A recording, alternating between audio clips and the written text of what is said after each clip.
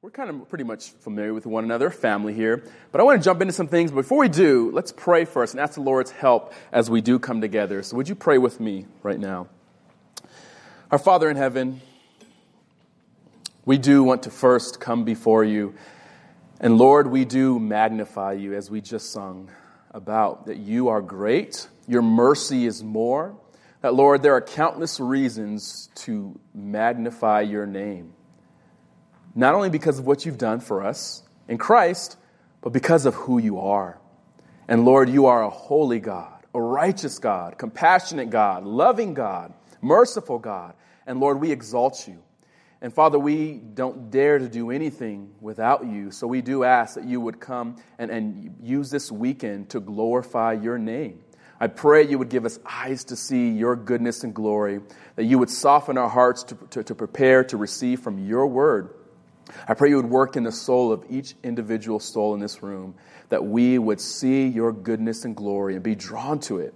I pray, Lord, if there are any even in this room who do not know you in the saving of their sins, that today would be their day of their salvation. I pray, Father, that we would be built up in Christ, that your word would go forth with clarity and precision. And ultimately, Lord, we just pray that we would get to know you even more, love you more, and follow you even more closely. We ask this in Jesus' name. Amen. All right, so the theme for this weekend, as you know, growing in Christ. You can hear me okay? Growing in Christ, by the way, since my son was sick all week, I don't know if you remember in the summer, I lost my voice. And the whole week, I've been praying, I'm like, Lord, don't let it happen again. I can't do that twice. So I've been taking all kinds of vitamins, but I'm good. So I just want to make sure you can hear me. But we're all good to go. The theme, growing in Christ, right? That's our theme this weekend, is to grow in Christ. As a Christian, you ask the question, how do I grow in my faith? You ever ask that? Like, how do you grow in your faith? How can I grow in where I am right now into deeper depths of Christ's likeness? Maybe there are times where you feel like you're just stagnant in your Christian walk. You feel like it's hard for you to press forward. You're weary. Maybe you're tired, confused. You're struggling. There's all sorts of reasons that could get us to feel like, I just want to grow. That's a common struggle. And you should want to grow. And in fact, a true believer in Christ, one evidence, if you're truly in Christ, is that you want to grow in Christ. That you are actually hungry for Christ. That you know you're not where you should be, but you want to get further. That's one evidence that maybe the Spirit of God is dwelling in you. The false convert, the one who says they're a Christian, but really aren't because they're maybe self-deceived, they don't really even care about growing in Christ. In fact, they don't even know if they've grown in Christ because they're not even asking those kinds of questions. They're not thinking about it because the Spirit of God does not live within them. So they don't really care, but they don't really consciously care. They just think like, yes, I know I should grow in Christ, but it really doesn't matter to them. And that's how many people are just deceived because this whole topic really doesn't matter. I don't really care. I can profess Christ, but to grow in Christ, I don't need that. I already have Christ. I have what I need. I have the basics. And many times, that's just someone who is just self-deceived. Now, I hope that's not the case for anyone here. But if it is you, just I want to set some ground rules as we begin this weekend. All right? And these are some serious ground rules. And I want you to take this to heart. There's one thing I really want you to embrace, if you will. And that is honesty. I don't want you to feel like you have to regurgitate the right answers to your leaders, to Pastor David, to me, to anyone. Don't feel like you have to give us the right answers. You should have the liberty, the license to be honest with where you really are at. There's some who came up this weekend who probably are struggling. Who came up this weekend, I say I'm a Christian. People always think I'm a Christian. My family's a Christian, but I really don't know if I'm a Christian. If I were to die today, I really don't know where I could go. You should have the license to be honest, because I want you to be honest with where you're really at. I don't want a facade. I don't want fakeness. I just want a genuine profession of really where you're at. I'm struggling. I profess Christ. I don't know if it's really there. Or maybe even if you don't even believe none of this, you know you're supposed to because your family is, or you're at a Christian camp. I'm supposed to say I'm a Christian. But if you're not really there, that's fine. Just be honest with where you're really at. And with that, if I can also add, if that is you, you don't buy into this whole Christianity thing. You don't buy in that the Bible is the Word of God. You don't buy into all this. If you don't, then you should have the license to be honest. But if I can also press you to also not only be honest, but to also be humble. Be a humble listener. Because don't only just be there, but be willing to listen from mature Christians, people who are familiar with the faith, and be humble enough to at least listen to what the content is of Christianity. So that if you are saying, like, I just don't know, I'm just on the fence, if that's where you're at and you're honest, I'm glad you're honest, but also be humble and be willing to listen. I just want, if you don't get it by now, I just want you to have the license to be honest with where you're at. Don't waste the next 72 hours or however many hours we're here. Don't waste this weekend, all right? Who knows? We might not even see Sunday morning, Monday morning. We might not even be there. Who knows? At the end of the day, just be honest with where you're at. Is that all good? You're good with that? Yeah?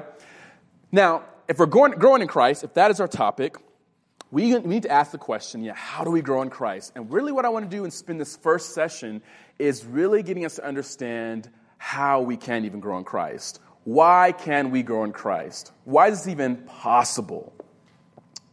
This is a big topic, and we'll scratch the surface even over the next few days.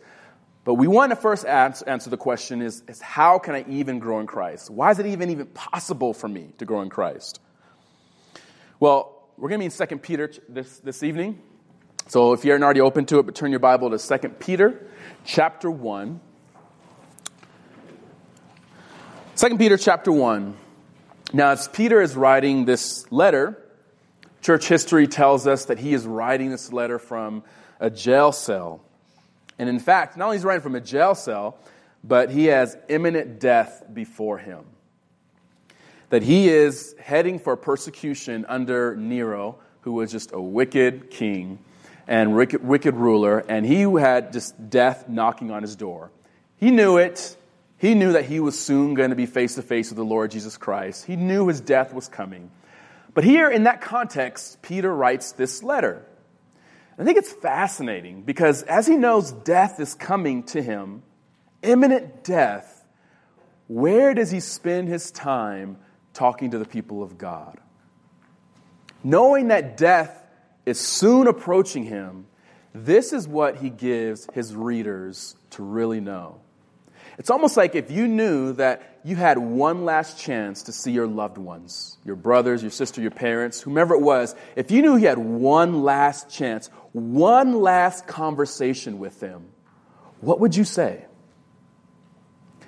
And here, Peter uses that one last hurrah, if you will, and anchors it here. And he starts it off here with, to me, one of the most profound truths for us as believers. That's where he begins it. And I think it behooves us if we really understood what he's saying and how he goes about saying it. He's concerned ultimately with the health of the believer. He's concerned with the health of these churches as they're dispersed. And there's obviously threats against the church itself at this time, but he's most concerned with their well-being. So let's first read it, and we'll kind of go into some things. But let's read chapter 1, 2 Peter, the first 11 verses. We'll just read. We're going to start at verse 3 and go through verse 11. But for context, let's read verse 1. Simon Peter, a bondservant and apostle of Jesus Christ, to those who have received a faith of the same kind as ours, by the righteousness of our God and Savior, Jesus Christ.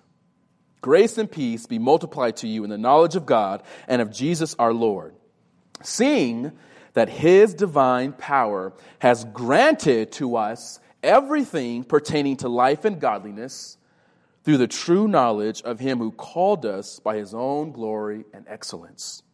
For by these he has granted to us precious and magnificent promises, so that by them you may become partakers of the divine nature, having escaped the corruption that is in the world by lust. Now for this very reason also, applying all diligence, in your faith supply moral excellence, and in your moral excellence, knowledge, and in your knowledge, self-control, and in your self-control, perseverance, and in your perseverance, godliness, and in your godliness, brotherly kindness, and in your brotherly kindness, love. For if these qualities are yours and are increasing, they render you neither useless nor unfruitful in the true knowledge of our Lord Jesus Christ. For he who lacks these qualities is blind or short-sighted, having forgotten his purification from his former sins. Therefore, brethren, be all the more diligent to make certain about his calling and choosing you. For as long as you practice these things, you will never stumble. For in this way, the entrance into the eternal kingdom of our Lord and Savior, Jesus Christ, will be abundantly supplied to you. Big truths here. I call this picture the snapshot of the Christian life, where he's given us a full throttle picture here of who we are, what our mission is, and what our hope is. You see a snapshot here of the Christian life. Now, before we go into it, I want you to look at what I didn't read.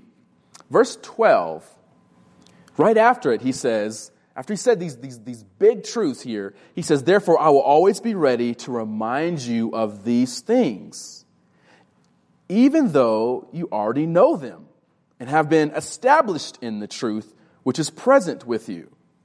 Now, did you catch that here? He says right after these things he just said to us, these big truths, he said right after that, so therefore, I will always remind you of these things, even though you already know them and are established in them. So the truths that we're going to walk through this evening, in other words, he's saying, these aren't new truths. That if you're in Christ, these truths are already true of you, but what he's doing here is reminding you of what has already been done in you. You catch that? That he's reminding them of something they already know. It's like when your parents tell you the same thing. Yes, I know, Mom. No, don't tell me you know. I'm telling you, reminding you again because you're going to forget. Right? And what happens? We forget. But so he's reminding us of something that we already know. This is not new. It's something we already know, and it's already been established in us. So really what we're going to talk about this evening is reminders. We're going to be reminded of something that we must be reminded of. Because if you forget this, you won't grow, and you will constantly be frustrated in your walk with Christ because you will not realize who you are and what you're called to do and the hope that awaits you. If you forget this, if you are not reminded of this, you will stay stuck in the mud. So we need to be reminded of this so we know why we can't even grow. So these are reminders we're going to look at. So this passage we just read in verses 3 through 11, it reveals 3 necessary reminders so that you can grow in Christ. 3 necessary reminders so that you can grow in Christ. And what are these necessary reminders? The first one we're going to look at is you need to know your nature. You need to know your nature. I did a quick search, and Siri helped me out. So if I'm wrong, you can't fact check me because nobody has signal. So if I were to ask you, what is the smallest country in the entire world? Does anybody know what the smallest country is? Oh, see, now I'm intimidated because I got some quick hands. What's the smallest country? Vatican City. Oh, okay, I was right. Siri was right. Me and Siri got it. Yeah, Vatican City.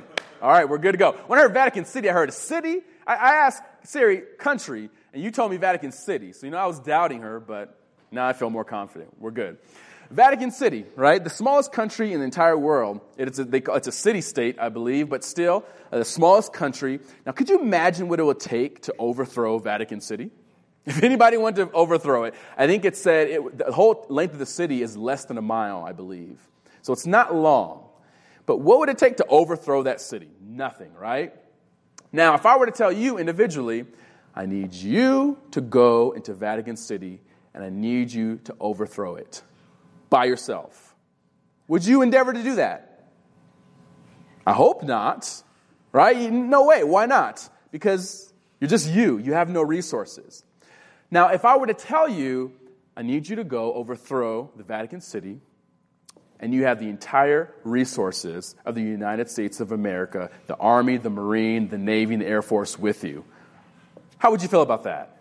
Yeah. I can do that easily. I don't even need all 4 of those branches. I could do it with Space Force, right? Like I don't need that. Like if I had the entire resources of the United States of America and I'm going into Vatican City, that is no problem for me, right?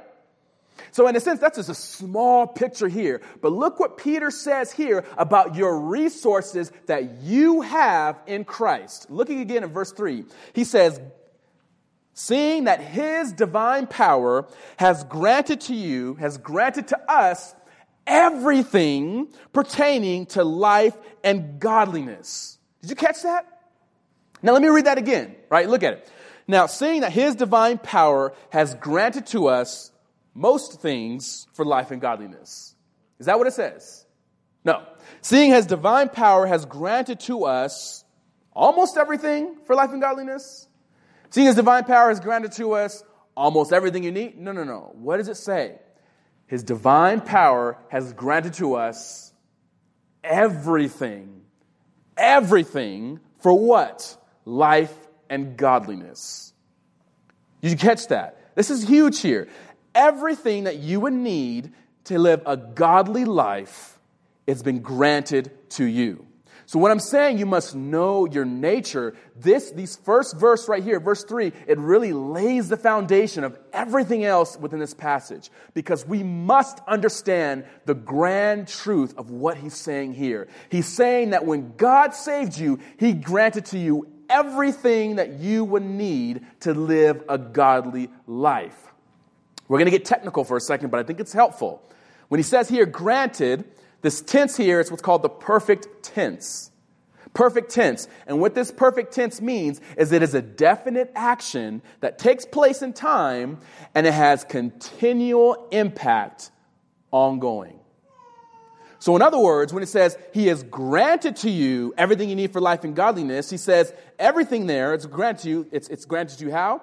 Through the true knowledge of him who called you. So when God saved you, he granted to you at one point in time, at the time of your regeneration, everything you would need for life and godliness. And that same power is still available for you the next day, today, and tomorrow, and the next day, and the next day, and the next day. And it will never, ever end.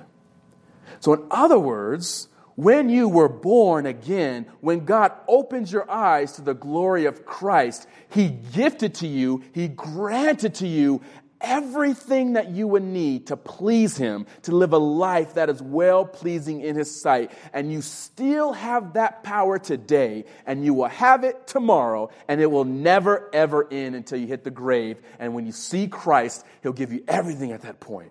He's given to you everything. Everything. This is a huge promise. This is the very foundation of what he says through the rest of this book. And really, we cannot have enough grasp on this truth of what he's saying here. This is a huge, huge promise. I remember when I was reading this, actually I read this verse in seminary, but I was reading a book. And I was reading this book, and he just randomly quoted this very verse here. And I don't know about you, but there are times when you've read passages in Scripture, and then other times you go back and read it again. And you ever have those moments where it's like the Holy Spirit will like open your eyes and like, whoa, and it hits you like a train. Like, I knew what that meant, but now I really know what that means. And like that was one of those moments for me when God opened my eyes to the greatness of what he was saying here. When he was saying here, when he granted to us everything that I need, that I lack nothing, that I don't need a second blessing. I don't need a new fulfillment of anything else, that when he saved me, he gave me everything that I need. And my eyes were open at that point, and I remember it hit me like a train. And I'm like, whoa, I lack nothing. But how is this divine power administered? Because look what he says there. Right after that, he says it's through whom? Through the knowledge of him. But he doesn't say just the knowledge of him. He says through the true knowledge. He kind of emphasizes here that this is not just mental assent knowledge. This is just the knowledge, something you just know about, but this is true knowledge. He adds a prefix on it to emphasize the importance. How is this given? Through the saving knowledge of him. And who's him? It's Christ, who called us by his own glory and excellence. That when he called you by his own glory and excellence, by his own glory and his excellence as a man, his glory as God, excellence as a man, when he called you to himself, that true knowledge of him was opened in your eyes, that you saw who Christ was, and he gave you everything at that point. That believer, I want you to hear this. Believer, everything that you will need between the time of your salvation and the future time of your glorification has already been supplied to you by Christ's power. Do you hear that? Everything that you will need. That this is not just obviously like a mental assent knowledge, but he's saying here that through the saving knowledge of Christ, everything that you will need to live a godly life has been supplied to you. That there is nothing currently in now or in the future. There is no struggle that you will encounter. There is nothing that God has not already supplied to you by His grace. So that means in my struggles, in my weaknesses, in some of the hardest things that God will place in your life, He has given you everything that you need to walk through that in a way that will please Him. Now, He has supplied everything to us. It doesn't mean we're perfected already, right? Are you perfect? Do you still struggle? And the reason why we struggle is because although this is true, everything we need supplied to us, what we often do is we walk by our flesh and not by the Spirit. But everything you need is supplied to you, and what you need to understand, believer, is that He has given to you everything that you need, that if you walk by faith, you can walk through anything in your life in a way that will please and honor Christ. Because He granted it to you, right? It's not something that you're doing, it's something that He's doing, and He did in you, and He's going to do it through you. And notice how He says here, He called us by His own glory and excellence. It was by Christ's own merits that He did this. And so that His own praise is magnified.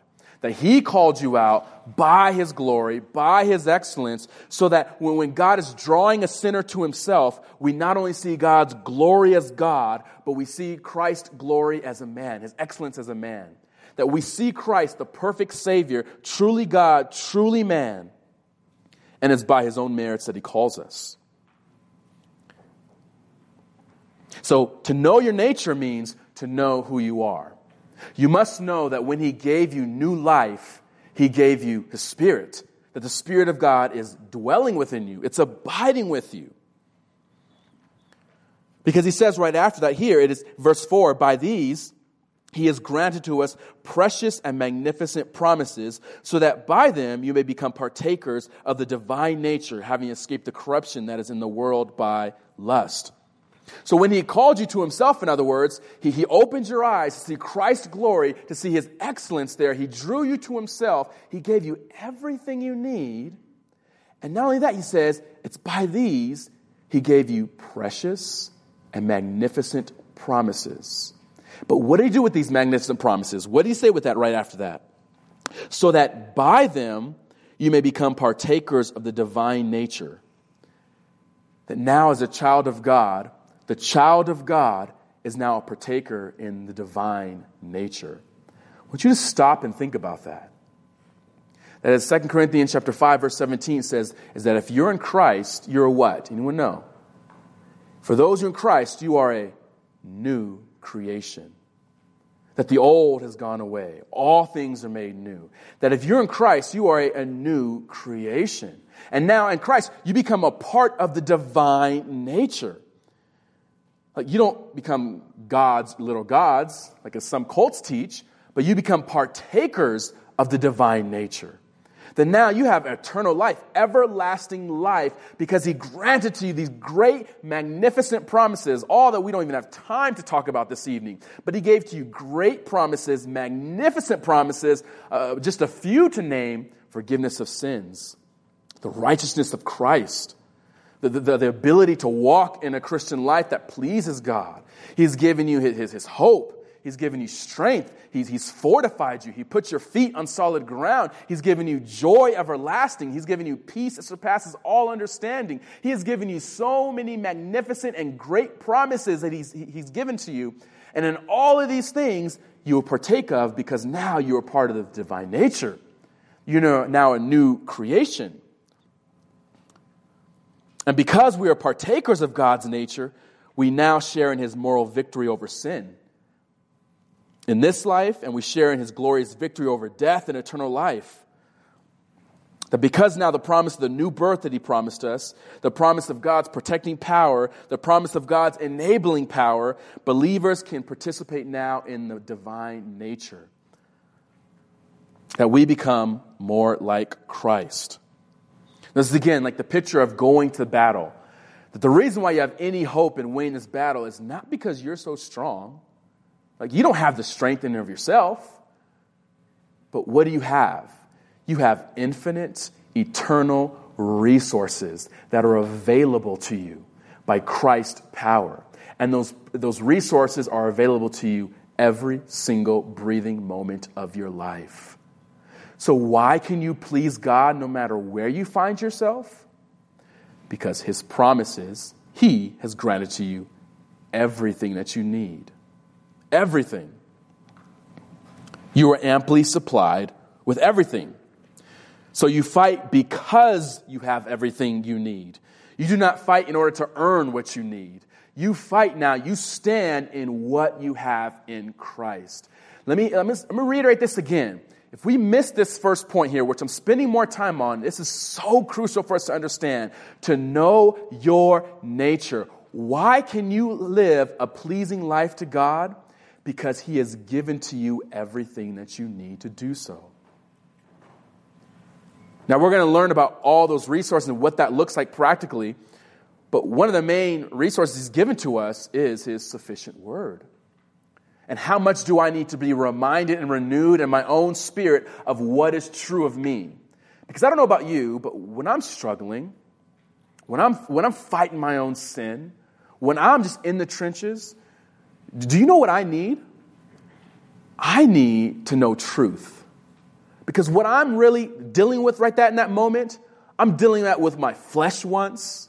I'm dealing with what I think is more powerful than me, like my flesh, my desires, maybe the world around me. These things which are pulling at my heart, pulling at my desires. Do you know what I need in those moments?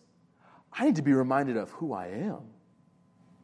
I need to realize here that, wait a minute, no temptation has come to me except what is common to man. That I'm not the only one dealing with this.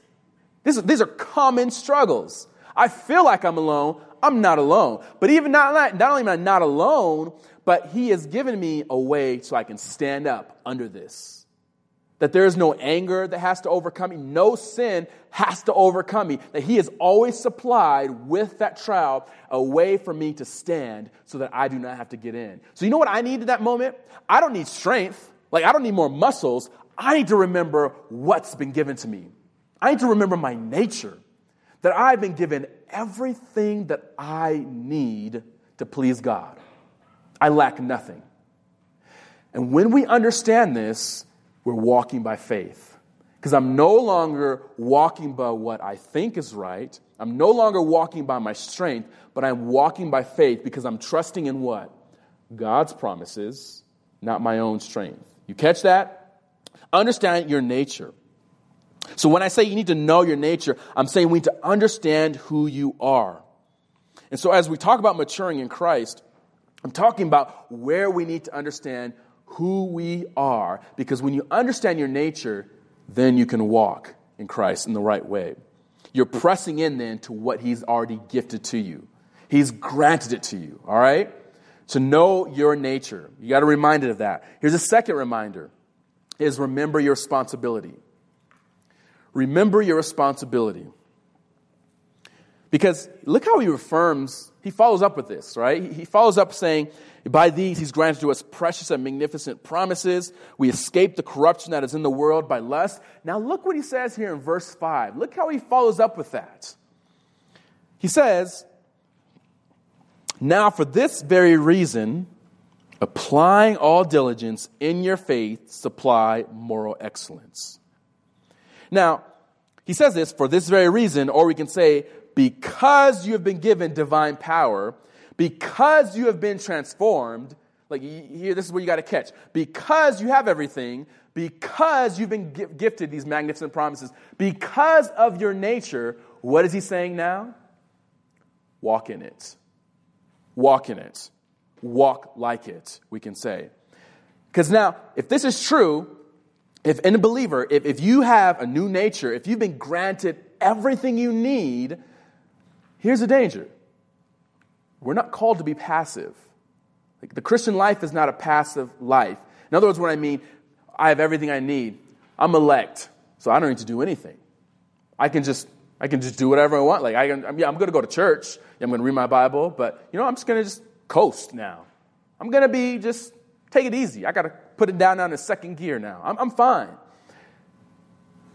If you've been given a new nature, Peter here is saying now, look how he follows that up with, for this very reason, because of what God has granted to you, because of who you are. What is he saying here? The very first command now in this book, the very first command for us. Because of who you are, he says, what verb? Anyone catch the verb there in verse 5? What's the verb? Because of who you are, what's the command? Shout it out if you got it. What is it? Shout it out. You got. Apply. What did you say? Apply, supply, depending on your translation, right? Supply, right? Supplement, in other words.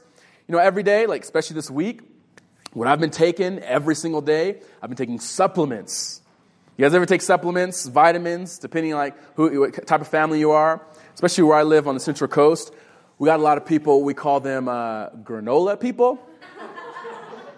I don't know if there are many in Bakersfield, but on the Central Coast, you got people on the beach, people who are just I don't want to call them hippies, but we just call them granola people. Because I come from SoCal, so I'm not really on board with that. But there's some things you won me over with. And a lot of these granola people, what they like is they like their supplements. And they like to be healthy, and they don't want the fabricated way. They want the organic, right? It's got to be organic. And some of the things here, people go way far over, but that's a discussion for another time. But the supplements here, I'm taking supplements, and I'm taking these supplements not because I don't have already these things in my body, but I'm taking these supplements to what? To add to what I already have, right? I'm taking it to build on what already I have. I'm not taking it to get something I don't already have. I'm taking it to build, to strengthen what I have. And so what Peter's saying here, he says, God has given you everything you need to please him. No matter the temptation, no matter the struggle, no matter the trial. I don't care what you're in right now. However you are today, it does not matter because God has given to you everything you need to walk through it well. And our problem is we need to understand the truth of how we can walk through this. But now he says, because you have been given everything you need, because his power has been given to you everything, now supply. Now grow. Grow in it. So what's your responsibility? Your responsibility is to grow, now to work. Because God has given you everything you need, now use all of your strength to grow. This is like the picture of Philippians chapter 2, verse 12. That work out your salvation with what? With fear and trembling, for it is God who's working in you both to will and to work for his good pleasure. In other words, you're not working out your salvation to earn your salvation. In other words, because you have been given salvation, Paul says, work it out. And why? It is God who's working in you to will and to work. In other words, God's working in you to will, which means to desire, so that God works in you as you grow to actually desire to please God. God is working in you to give you a more taste of Christ. I want more of Christ. I want more of him. God is working in you to will, to desire, and to work for his good pleasure. And so Peter here is saying, in his own way, God has given you everything you need to grow, and now supply in your faith. Grow in your faith. He has given you everything, so now walk like it. To supply further, you can say. In other words, to lavishly pour out everything. If you have a plant, you plant it in your yard, and you expect it to grow. Now, it'll grow, but it doesn't mean you won't feed it. You water it, you give it fertilizer, and all of these things are needed for that plant to thrive. The power of the growth is not in your hands and not in your power, but you're still called to nurture that plant so it can grow. So in a real way, God is working in us, but Paul, in 1 Philippians chapter 2, he tells us that we need to work out. And here, Peter is saying here, because God has given to you everything, and now you need to supply. You need to grow. Now, he says here in the following verses 6 through 7, he gives a list of like various virtues. He says, in your faith, supply moral excellence. In your moral excellence, supply knowledge. In your knowledge, self-control. In your self-control, perseverance. In your perseverance, godliness. In your perseverance, when your godliness, brotherly kindness, love. He gives the whole list of these virtues here. Now, I don't want to spend too much time about like what these virtues are, but I want to pay attention to the structure of them. Like, look how he's giving the structure of these virtues for us. Because he's saying here now, because God has given you everything, now supply further these things. He says, in your faith, supply moral excellence. Now, there are many people who have different views on what Peter's doing in these virtues. Like, why is he listing them in this order? What is he doing? Why is he calling out these virtues, but not this one? Like, what is Peter doing here? There are countless reasons we can discuss here, but one thing I want to look at is just the general structure of them. He does begin with, in your faith, moral excellence, and the last virtue he gives is what? What's the last virtue in that list? What is it? Love, right? He starts with moral excellence, he ends with love. In a very real way, he kind of begins this list with internal qualities of moral excellence, knowledge, perseverance, but then ends it out in exterior actions, brotherly kindness and love, which does flow out. Where it seems like he's moving here like from the interior qualities and how these interior qualities now impact your actions. It starts with you and God and also you and man. In other words, loving God and loving man. That's just one basic observation. But one thing I don't want us to do with these qualities here, it's not like a staircase, right? Where he's saying now, in your faith, supply moral excellence. So now the first thing I come to Christ, I got to work on moral excellence. Then you get in a fight the next day, like, hey, what happened? Well, I'm working on brotherly kindness like next year, right? Like, I'm just starting with moral excellence for right now. I'm going to get to brotherly kindness later.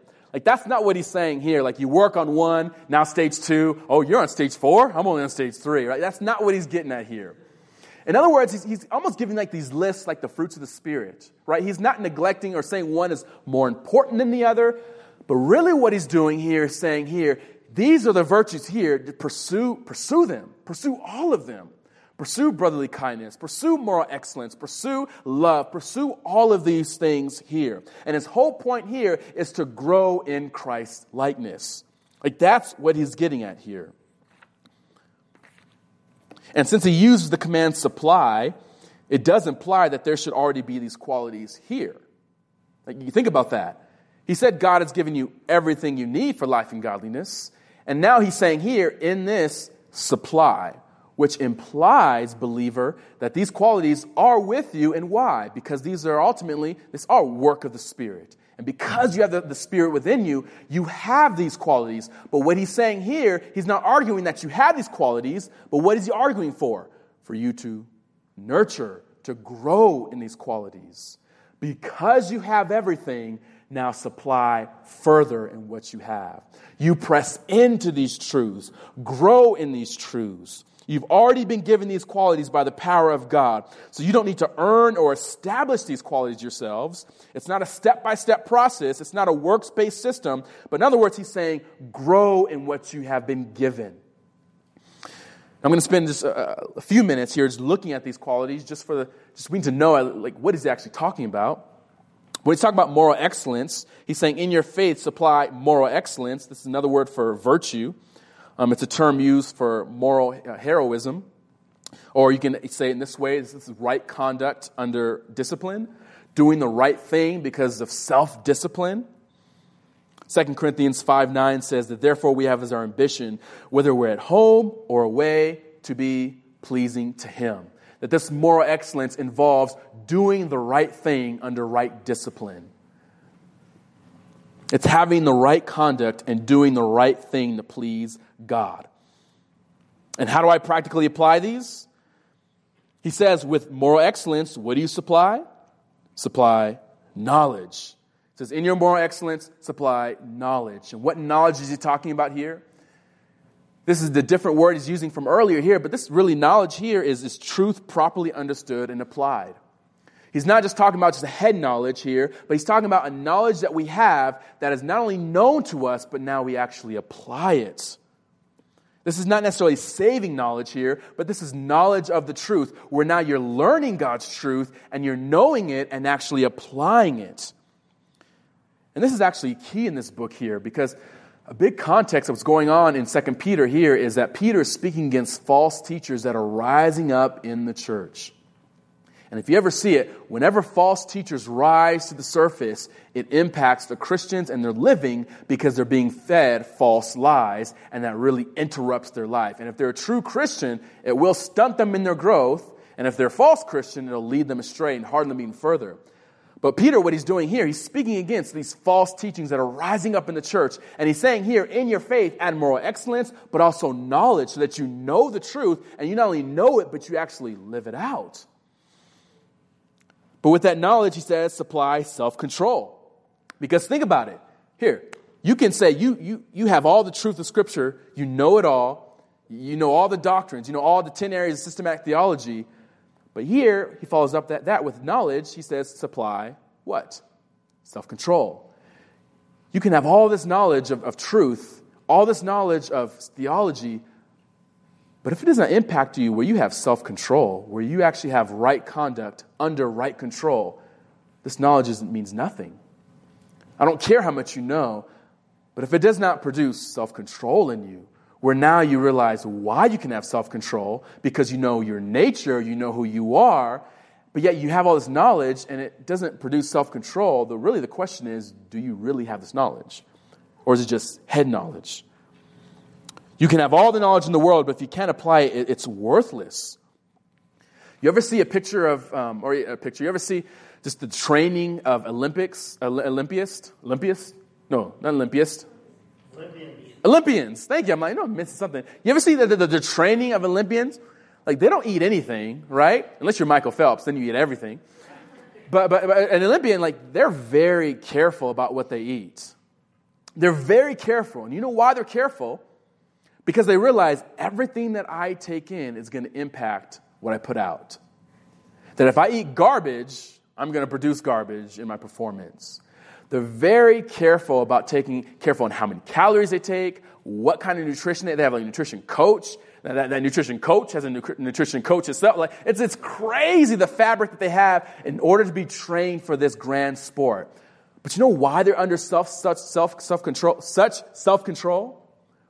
Is because they realize how much that impacts the performance. And the most dangerous thing for a believer can be to have all the knowledge of the world, but yet, without self-control, it really does nothing. And so he's saying here, with all these things, supply self-control as well. And why can you even do all this? Let's stop and remember, why are you doing this? He's not just calling you to work by your own strength, but why can you produce moral excellence and grow in moral excellence? Why can you grow in knowledge? Why can you grow in self-control? Why can you do any of this? Because his divine power has granted to you what? Everything you need for life and godliness. So why can you grow? Because you have been gifted this already, and you still have it, and so you pursue it day after day after day, and you grow in what God has given to you. Now, in your self-control, he says, supply perseverance. This is patience. This is endurance. This is steadfastness. The fortitude of the Christian life, where now you're persevering through the Christian life. Through trials, through heartaches, no matter what God brings your way, the reason why you can grow and pursue all of these things because you realize He has given me everything I need. I need to be renewed in my mind, and I walk through it and grow in perseverance so that when the next hurdle comes, I jump over it because I realize the promises of God. And not only do I realize those promises, but I realize how great these promises are, and I jump over the next hurdle by God's power alone. In 2 Peter, they need to learn to stand firm in their commitment in the face of the enticements of false teaching, and the enticement of trials, of all these things that were facing them. But in spite of these trials, in spite of tribulations, the calling for us, brothers and sisters, is to stand firm. Why? Because His divine power. Now he goes on, in your perseverance, supply godliness, which is just a very practical awareness of God in every aspect of our life. To be godly is what you would think. This person is godly because they are aware of God is present. Like whenever they're with Him, their conduct is informed by this. Their speech is informed by this. What they watch in secret is informed by this. What they speak to one another, everything they do is godly. Why? Because they realize God is here. I am in the presence of God. And so grow in this godliness. It's the Christian manner of life which keeps Christ's return constantly in view, which helps us persevere in temptation, and we look forward towards something. In your godliness, he says, brotherly kindness. Here, this is where we get the word, from the city of Philadelphia, which means a city of brotherly love. This is the word he uses here, Philadelphion. But he says here, pursue brotherly kindness. This is love for the brethren, to grow in that love for the brethren. And it literally means love for brother and sister. And this is because you have now a new family of God. And when God calls you to the kingdom, you now have family. And who's this family? It's not just your biological family, unless they're in Christ, but he's saying this new family is the brothers and sisters that God has called you to. So how do I pursue? How do I grow? I grow in seeking how can I love my brothers and sisters here in this room. How can I love them? This list ends with adding to your brotherly kindness love. And this love is the agape love, this unconditional love. It's unmerited. This is the type of love that God displays toward his beloved. This unconditional love that is not contingent upon what you receive from others, but you give this love because of the unconditional love God has given to you. This is why 1 John chapter 4, verse 8 says that anyone who does not love does not know God. Why? Because God is love. The mark of the Christian is to love. And it's whoever does not love, he's saying here, the consistent mark of life of love. If that mark is not in your life, if you are marked with hostility, if you're marked with gossip, if you're marked with hatred, if you're marked with just animosity toward people, and that's just the mark of your life, that should be a question to see, wait, have I understood? Have I truly understood God's power that's been granted to me? Am I truly born again? Because he says here, the one who loves because God is love. But he says for the believers to grow in this love. So add all this. And all this in your moral excellence, knowledge, in your knowledge, self-control, in your self-control, perseverance, godliness, brotherly kindness, and love. Now I want to just reiterate again that these qualities here, these are not recommendations. Did you hear me on that? These qualities, these are not recommendations. He does not suggest for us, you should consider growing in moral excellence. This is something you should think about. These are not recommendations. They're commands. And we are to grow in them. Not only possess them because the true believer already possesses them, but he says to supply and grow. And here is some of where the door begins to open a little bit more for us. Because look what he says in verse 8. If these qualities he's talking about here, he says, for if these qualities are yours and are increasing, then what? They render you neither useless nor unfruitful in the true knowledge of our Lord Jesus Christ.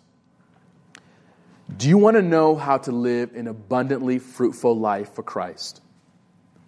Do you want to know how can you live a fruitful, abundantly fruitful life in Christ? He says here, if these are yours and are increasing, you will neither be ineffective or useless. If you make it your ambition in Christ to pursue godliness, to pursue these qualities, if you pursue these things in your life, God says you will never be ineffective. You will never be unfruitful. Because what God does in you is he nurtures these in you so that you produce the fruit that he wants you to produce, and you will never be ineffective. There are many other ways that people talk about growing in Christ. Hear this secret knowledge. Do this, do that. And some of these things are probably pretty good, but really what it should anchor on here is understanding your nature, and because of your nature, your responsibility to press in to what God has given to you and to grow in who he is and what he's granted to you. And if you pursue this, you will never, ever, ever have an ineffective life in Christ. He says you'll never be unfruitful. That's a promise. So why this random list? I think the one reason here is that in our daily living, when I'm struggling with a difficult relationship, struggling with sin, if I'm overwhelmed by something, it's in these virtues here that I realize I'm lacking and I must pursue. Because, in other words, if I'm failing, if I'm weak, I realize, Lord, I'm not godly. because I'm not living as though you're not present here. If I'm struggling with self-control, I realize, Lord, I feel as though my flesh is more powerful than your spirit. In other words, these virtues point out what my need is in Christ, because these virtues ultimately point to Christ, because he is all of these things and more. In Christ, I have everything. And so what these virtues do in the Christian life is it points out my need of where I need to press into who Christ is. Lord, teach me what it means to have brotherly love towards someone who does not treat me the way that they should treat me. Well, how do I learn this? Well, Christ, you, while hanging on the cross, were mocked, were spat upon, made fun of. You did not return and mock others. But what did you do, Christ? You entrusted yourself to the one who judges justly. You entrusted yourself to God. So how can I produce brotherly love here in this relationship when someone is always talking about me, always making it difficult for me to love them? I remember the Christ who died for me, who was spat upon and mocked, and he did not mock in return. I remember the Christ who came for me and died and rose again for me and bore the wrath of God in my place and suffered in my place and did not complain once. I need to remember who Christ is. And when I remember that, I realize, whoa, this is all that I have in Christ. So how can I grow now? I grow because I remember Christ. I need to grow in brotherly love, Lord. What am I missing in my personal holiness that is leading me toward this same sin repeatedly? Like, what am I missing here? That I go to the Lord, I know who you are, I know your truth, but what am I missing here, Lord? Teach me what it means to have self-control. Lord, teach me what it means to have moral excellence. Teach me these things, because I know them, I do possess them, but Lord, I'm struggling here. And what he's saying here is you pursue these things so that you will never be ineffective. So do you want to know how to be a helpful, spirit-filled, effective member of your local body at your church? You work on your personal holiness. You pursue your personal holiness. Work on maturing in your faith by abundantly growing in these qualities. And again, like I said, we're just scratching the surface of what that even means. But because he's speaking to the believer, Paul says in verse 9, he says, "For he who lacks these qualities is blind or short-sighted, having forgotten his purifications from his former sins." This is a picture of one without glasses, squinting so much that they can barely see. Now, really here, there's different issues or different views of how people view, like, what is he talking about here? But essentially, what I think we can safely say here, he's saying that if these qualities, he who lacks these qualities, literally you can say, whoever does not have these qualities, he's saying that they're blind, in other words, short-sighted, having forgotten their purification from their former sins. In other words, if these qualities are not present, then what is likely true of this person here, especially in the context here, he's talking about salvation, is this person here is so blind. It's like the picture of someone takes off their glasses and they're squinting. And you see them like just trying to look at something.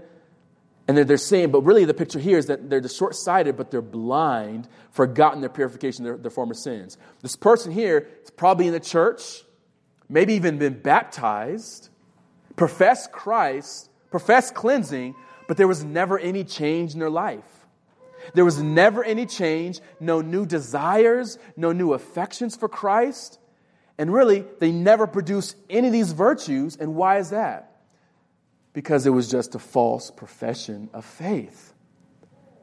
And this person here does not have these qualities, and they are blind and not realizing here that he says here, forgotten their purification of their sins. In other words, they've forgotten really and did not really know Christ truly. Because it says right after this, "Therefore, brethren, be all the more diligent to make certain of his election, make certain of his choosing you," which we'll get to. So I think he's referring to someone who professes Christ, does not bear fruit, and therefore has no assurance of their salvation, because now they realize there's no fruit, which may indicate a false faith. You know your nature, remember your responsibility, but thirdly here, confirm your calling. Confirm your calling. You have to know your nature, remember your responsibility, confirm your calling. Again, this is the believers now, to confirm your calling. This is why our third strategy of to grow in this faith is so important. Because we've covered, you need to know your nature, you need to remember responsibility, but you need to confirm your calling. Let me ask you a personal question. If you were to examine the last, year of your life, last 2 years of your life, if you've been born again that long, have you seen growth in your life? Have you seen growth? Last year, last several months, have you seen growth? If yes, praise God. But look what he says in verse 10. Therefore, brethren, be all the more diligent to make certain about his calling and choosing you. For as long as you practice these things, you will never stumble. For in this way, the entrance into the eternal kingdom of our Lord and Savior, Jesus Christ, will abundantly be supplied to you. Why would he say, and another command here, he says, to make certain. To make certain. In other words, confirm his calling. This is the second command in this passage. The first command, supply. The second command here, in other words, to be all the more diligent. Why would he ask the believer to confirm here your calling? This is strange, because if I'm already in Christ, why do I need to confirm it? What he's saying here is if you're in Christ, you profess to know Christ, you must here confirm, make sure God's choosing you. And what that does here is when you grow in faith, what do you see? You see fruit in your life. Because what happened? You've grown in what Christ has done for you. You understand the grand promises God has done, all he's given to you, and now you desire to follow Christ. And so you press into these truths, you follow Christ, you love Christ for more of who he is, you realize all that he's given to you to grow in Christ, and then you begin to produce fruit because he's working in you. And then what does that do? It produces assurance that you are Christ's. It produces assurance that you are Christ. That's why believers who are in sin, in unrepentant sin, they struggle with their salvation. But he's saying here, make certain his calling you. In other words, he's commanding you to test, to examine yourself. Because as you do so, what are you examining here? You're not looking for subjective feelings, I feel like I'm saved, but you're looking here, what has God done in me? I didn't do this. I didn't have these new desires. I didn't give myself these new desires. I didn't give myself this new taste. God did it in me. He's grown me, where he's now worked in me greater depths of patience, greater desires of godliness, more self-control. I'm not where I should be, but I'm not where I was a couple years ago, right? I have different desires. I've grown here than where I was years ago. And what that does here, it doesn't give us its own self-confidence, but it gives me confidence in what Christ has done in me. And so what he's saying here, believer, is to make certain his choosing you. And so the call to believers, everyone in the church, is to make certain his calling you. In other words, if you say you're elect, if God has saved you, then make certain of that choosing. And how do you do that? One way is seeing what has God done in you in changing your desires and affections, and what fruit has he produced in you, and how has he grown you over the recent of your life. You don't want to look at just the last week. Don't look at the last month, but look at just a significant period of time. Like, how has God worked in you? This is where you pull in people who know you. Have you seen changes in me? Have you seen God working in me? Do you see in me genuine desires to honor Christ? Because if there's no changes in your life since you profess to come to Christ, then that should be a wake-up call to maybe think, do I know this Christ? Have I truly been saved by this Christ? And the hope is, if that's you, then you know, like this very evening, he'll save you now if you come to him in humility.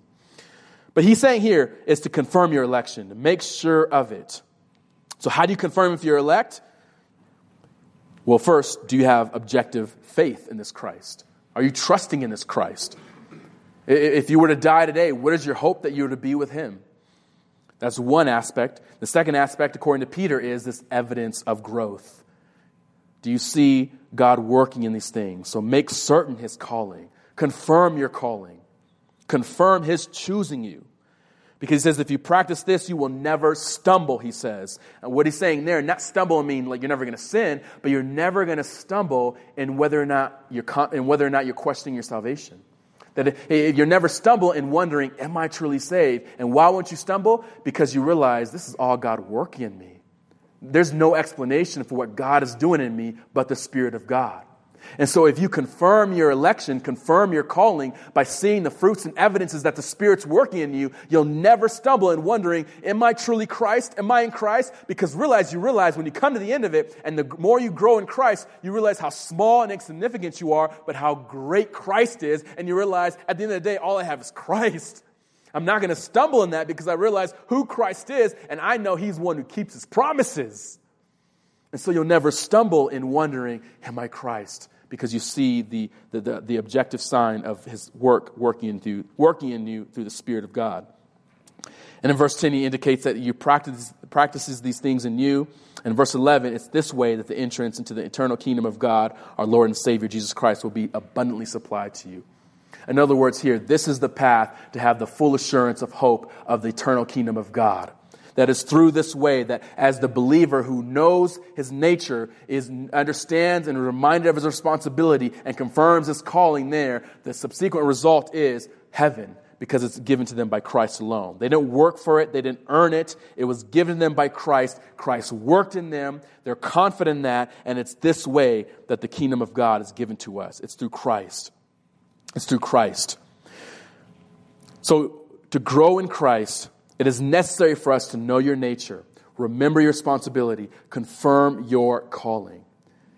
If you lose this, if you lose these truths, you will be stagnant. Believer in Christ, you must know who you are. You must remember your responsibility. You must confirm your election. Because as you do that, that's what God uses to grow you. So we're commanded to grow. And if you're in Christ, you have been enabled to grow. And so as we head into this weekend, I just want to address one of the most crucial elements in growing in Christ. Because without this, there is no hope. But for tonight, well, you must realize that why you can grow and why that's been gifted to you. The only reason you can grow is because of what God has done for you in Christ. If you miss this bus, you miss it all. And so what I don't want anyone going to bed tonight thinking is, in order to grow in Christ, I must work harder. If you think that, you've missed it. If you want to grow in Christ, you first have to understand what has been gifted to you in Christ. What has He graciously given to you in His Son? What has He given to you? And because of what He's given to you, now He's saying, because of everything you have, now work with all your strength to grow in that. And as you do that, you see the Spirit of God working in you. And as He works in you, He produces fruit so that you see the confidence of Christ working in you and the confidence to grow in even more depths in that so that you please Christ in every way. And you realize at the end of the day, there is no other hope but Christ and Christ alone. If you understand this, you're off to the right start of growing in Christ. Know who you are. Know why you can grow. And as we'll look at even tomorrow, we're going to look at what are some of the most crucial ways for me to grow in this truth. If this is true now, how do I put flight to this? And that's what we're going to begin to look at starting tomorrow. Is how do I begin to grow in Christ? How do I know Him and love Him more? How do I nurture these truths in me so that I just don't know them, but God works them into me so that I know them? And that's what I want for you, for us to walk away with how do we grow in Christ now. These are grand promises from God's mouth, not mine. And I want you to know what God has given to you, believer. And again, if you don't know this Christ, if you're unsure of this Christ, you must know clear the gospel of this Christ.